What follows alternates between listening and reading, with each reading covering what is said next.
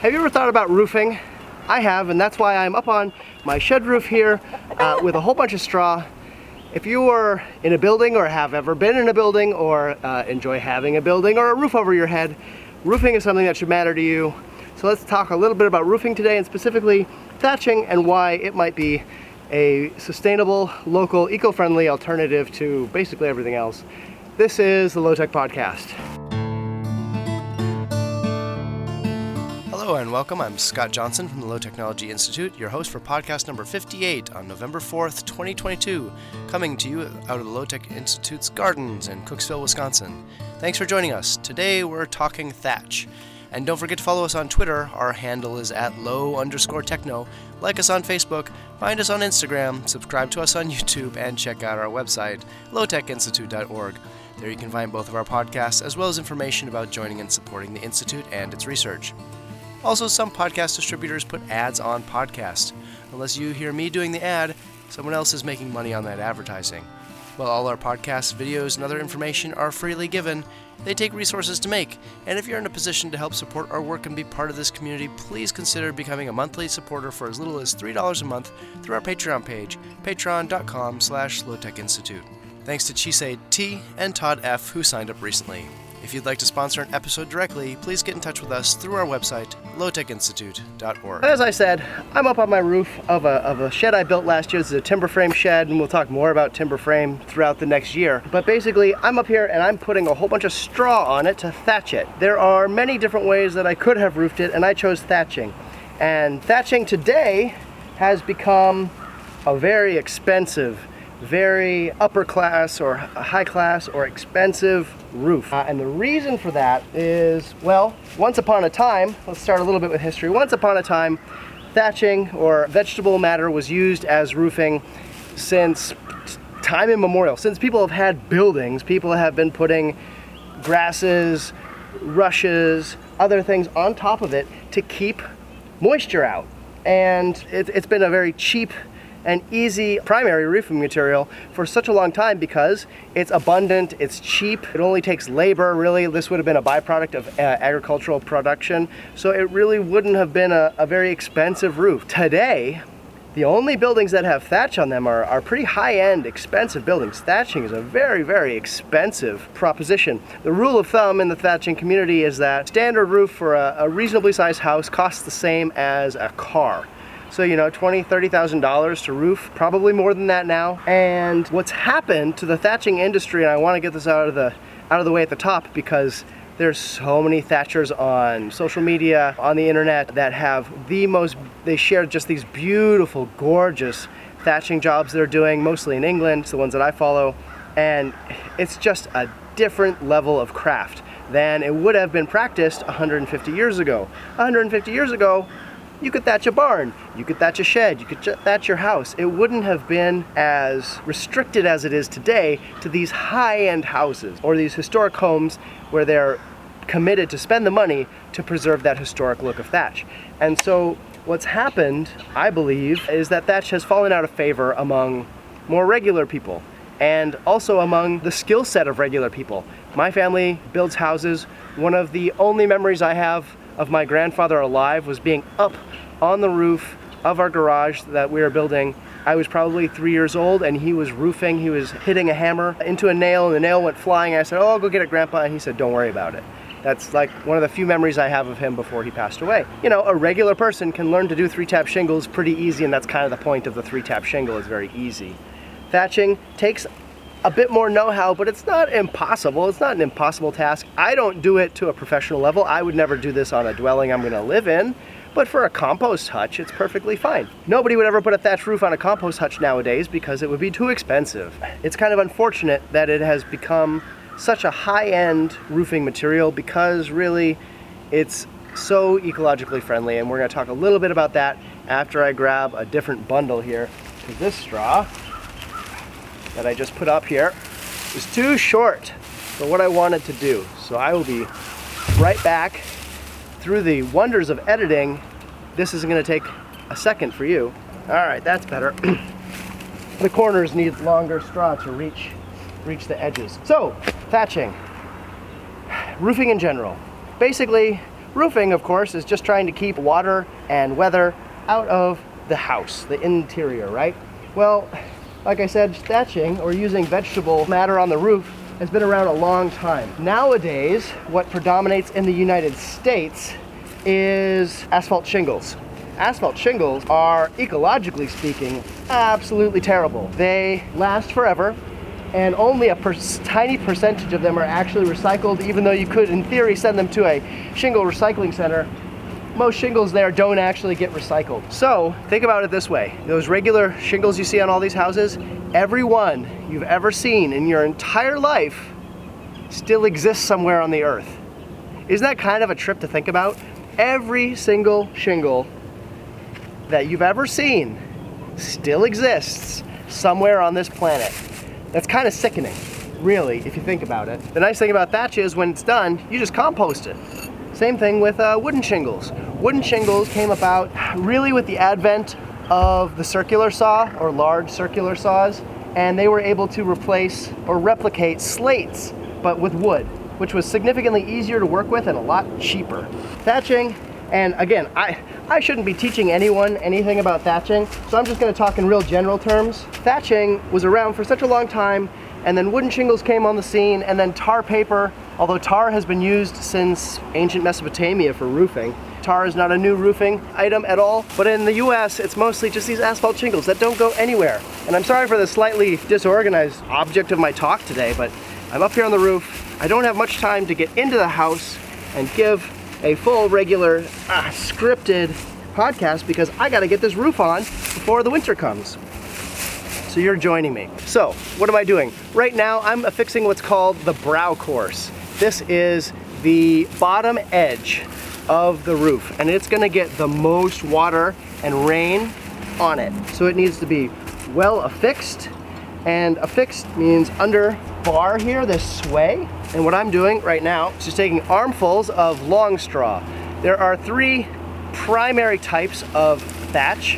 One is called combed reed. There's long straw, first of all, is basically you get a pile of straw and you wet it and you pull out and create organized bundles called yelms, Y-E-L-M-S, and they are then used really to carry the straw up the roof, and then the straw is affixed on the roof under bars that are called sways.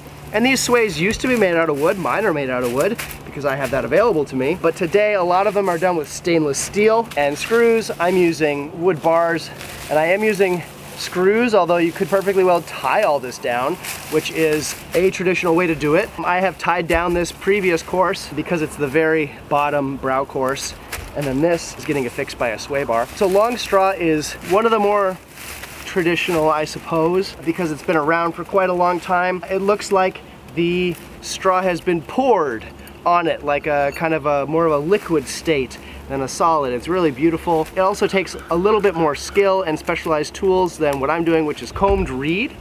Combed reed came about really at the time that mechanical threshers came about, and the reason for that is the first mechanical threshers would bind sheaves of wheat and then chop the heads off or thresh the heads out and then leave these nice, clean, combed bundles. It was a mechanized process that gave really nice, uniform straw bundles to the thatcher. And then similar to long, and it's affixed similar to long straw, but it's a little easier, I think, to work with because it comes already in bundles. This is Maris Widgeon, which is kind of the gold standard of thatching straw. I grew this myself in the field next door. I have more growing right now. We have the wheat itself to eat in our house. We make flour with it and bread. And so this is the leftover straw from my harvest this year, and I'm using it to thatch the roof. I grew it specifically for straw. I also have some rye, which also makes a good thatching straw. 1 second here, I have to use this Leggett, which is kind of like a big corrugated paddle, and I'm going to kind of start to shape the edge of this. If you want to see more videos of this, again, not for instructional purposes, only for educational purposes, just to kind of have a look at it, you can check out our Instagram, and we're there under Low Tech Institute, and you can see a couple of videos I made this week. So what I'm doing now is I'm driving the wheat up underneath the sway, which is the bar holding it all down, and that creates kind of a wedge because it's fatter at the bottom, and so it creates a wedge that helps really pack this down. Straw in thatch is put down really dense. It's not that it is waterproof. If you thatched a flat surface and then put standing water on it, it would obviously leak through. What thatch is doing is that every single piece of straw in here is sloped downhill.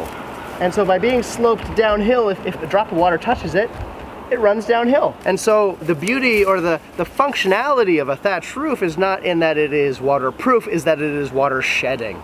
And that's really important to understand. It's not waterproof, it's water shedding. And so what I'm doing, just like if you were installing shingles or any other piece by piece roof material, I am starting at the bottom and just working my way across and up to create an entire wall of water shedding material, or a water shedding structure and shape. Now, aside from its ecologically friendliness of being easily grown and easily composted, someone might say, well, how long does a thatch roof last, right? So typical asphalt shingle roof, you can expect about 20 years out of it. A wooden roof, a cedar roof, if installed properly, in theory, is supposed to last 30 years. And that's similar to a thatch roof. A properly installed thatch roof with no trees over it and a steep slope should last 30 years. However, the ridge, that is the very top, which gets a lot of weathering from the wind, might need to be redone every 10 years. So it needs a little bit of maintenance here and there, and it can be fixed and patched, and it can be revitalized in different ways, but it could last 30 years, which is a pretty good lifetime for a roof. I don't anticipate mine will last that long. I'm not installing it well enough. Again, I'm not a professional thatcher. I haven't learned this professionally, but that's also exactly my point. Somebody should be able to do this. People should be learning how to do this, because this is a local material. I got this from, I can see the field just over there where all this straw came from. I can't say that about many building materials that we use today. And it's gonna be a problem as fossil fuels become less available to us. Where are we gonna get our roofing material? If we're completely dependent on asphalt roofs, where in the heck are we gonna get that when we can't use trucks to ship things long distances? A heavy asphalt, if you've ever picked up a bundle of asphalt shingles, they're incredibly heavy. And not that straw isn't, but it's easier to handle and nicer, and it doesn't have to travel as far in theory if you're able to find someone who can grow it and harvest it. I realize I neglected to mention the third most common type of roofing material, and that's water reed, phragmites. They are invasive here in Wisconsin, and they are all over in other parts of the US, but these are water reed grasses that you'll see in ditches and marshes. They look like just a thin reed with kind of a flag, a sail type seed head on top. And these reeds grow all across Europe, and they're harvested in England and Turkey and all around the Mediterranean, and they've been used for thatch for millennia, and they're very common in England. And also in the United States. There's a few thatchers in the United States, like 3. We're all very friendly. When I chatted with them through emails and in one case phone calls, lovely people, but what I wanted was somebody to come teach a workshop for a weekend, and every one of them told me it wasn't worth it because what you could learn in a weekend wasn't enough to start doing anything. And I believe that. I'm a very handy person, and I'm not afraid to try things that I probably shouldn't be trying. But they said in a weekend you're not gonna learn enough. It would take a summer to become even halfway competent to like barely do anything. So there you go. That's why we're not having a workshop on this. Anyway, the water reed is what most US thatchers use. So if you've seen one of the few thatched buildings in the United States, it's very likely water reed. Water reed has a very dense, kind of thick, prickly appearance. It's got slightly larger straws, diameter than wheat. My wheat here is pretty narrow diameter, smaller than a pencil, whereas most water reed is going to be pencil or thicker in terms of its diameter. But that brings me to an important point. I have permission from the Wisconsin DNR to harvest phragmites because they, as I said, are an invasive species here. So I have to harvest them specially and treat them in a special way, but I'm allowed to harvest them here. DNR actually wants me to kill them off. So what a great synergy of things that we need. We need this reed to be gone, and it works as a great roofing material. But those 3 materials, the long straw, the combed wheat reed, and the water reed. Just because those are the three most common doesn't mean that those are the only three you need to use. There's so many materials that can be used. Other types of straw, of course, any hollow grass stem can be used. Down here I've got weeds, canary grass, blue stem, and other grasses that work just fine for an undercoat. And historically people used whatever they had available for the undercoat. I'm installing what's called new work, right? There's nothing on the roof above me, and I'm installing fresh coat of thatch to a structure that has none. That's new work. Well, what's gonna happen over the next 30 years, just kidding, it's not gonna last that long. What's gonna happen over the next years is that the tips of this straw is going to rot. But just the last inch or so, and hopefully I'll lose about an inch a year or less. And so the 20 inches or so between the fixing, this sway bar, and the tip of the straw, it's gonna rot away. And by the time it starts to get close to that sway bar and exposes fittings below, it's time to put on a new coat. And that new coat can be put on top of the old work by just sparring it in the bottom undercoat. So the stuff that's above the sway bar will be on this roof, in theory, forever, or until they decide to switch away from thatch. So what's really cool is that it's kind of a time capsule. By using this weedy stuff from some of the undercoat here, in 1,000 years or 100 years, you could look and see what weeds were present right now. And indeed they've done that in England, and they found thatch that's 500 years old, and they could see what are the different plants that are common at that time. It's really neat. Kind of a time capsule. So I'm installing, like I said, new work here. So some of this will rot away, but a lot of it will stick around for quite a while.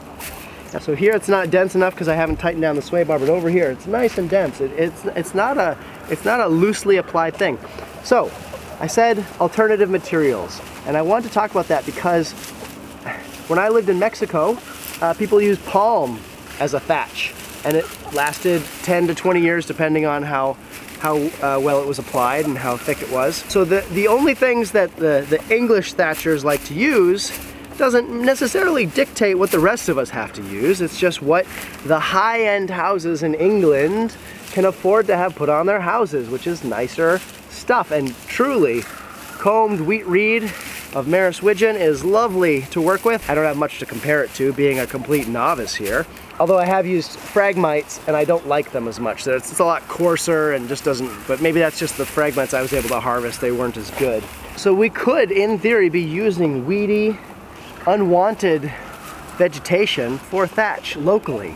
And this would be a huge help. And it would be really nice to get something like this going now, when we have the wherewithal to send people to England to learn how to thatch properly, rather than waiting 25 years till we don't really have access to fossil fuels, and then we have to scramble to figure out, well, how are we gonna put roofs on our houses? It takes a little bit of a design thought, because a thatched roof needs to be steeper than a typical roof in the US.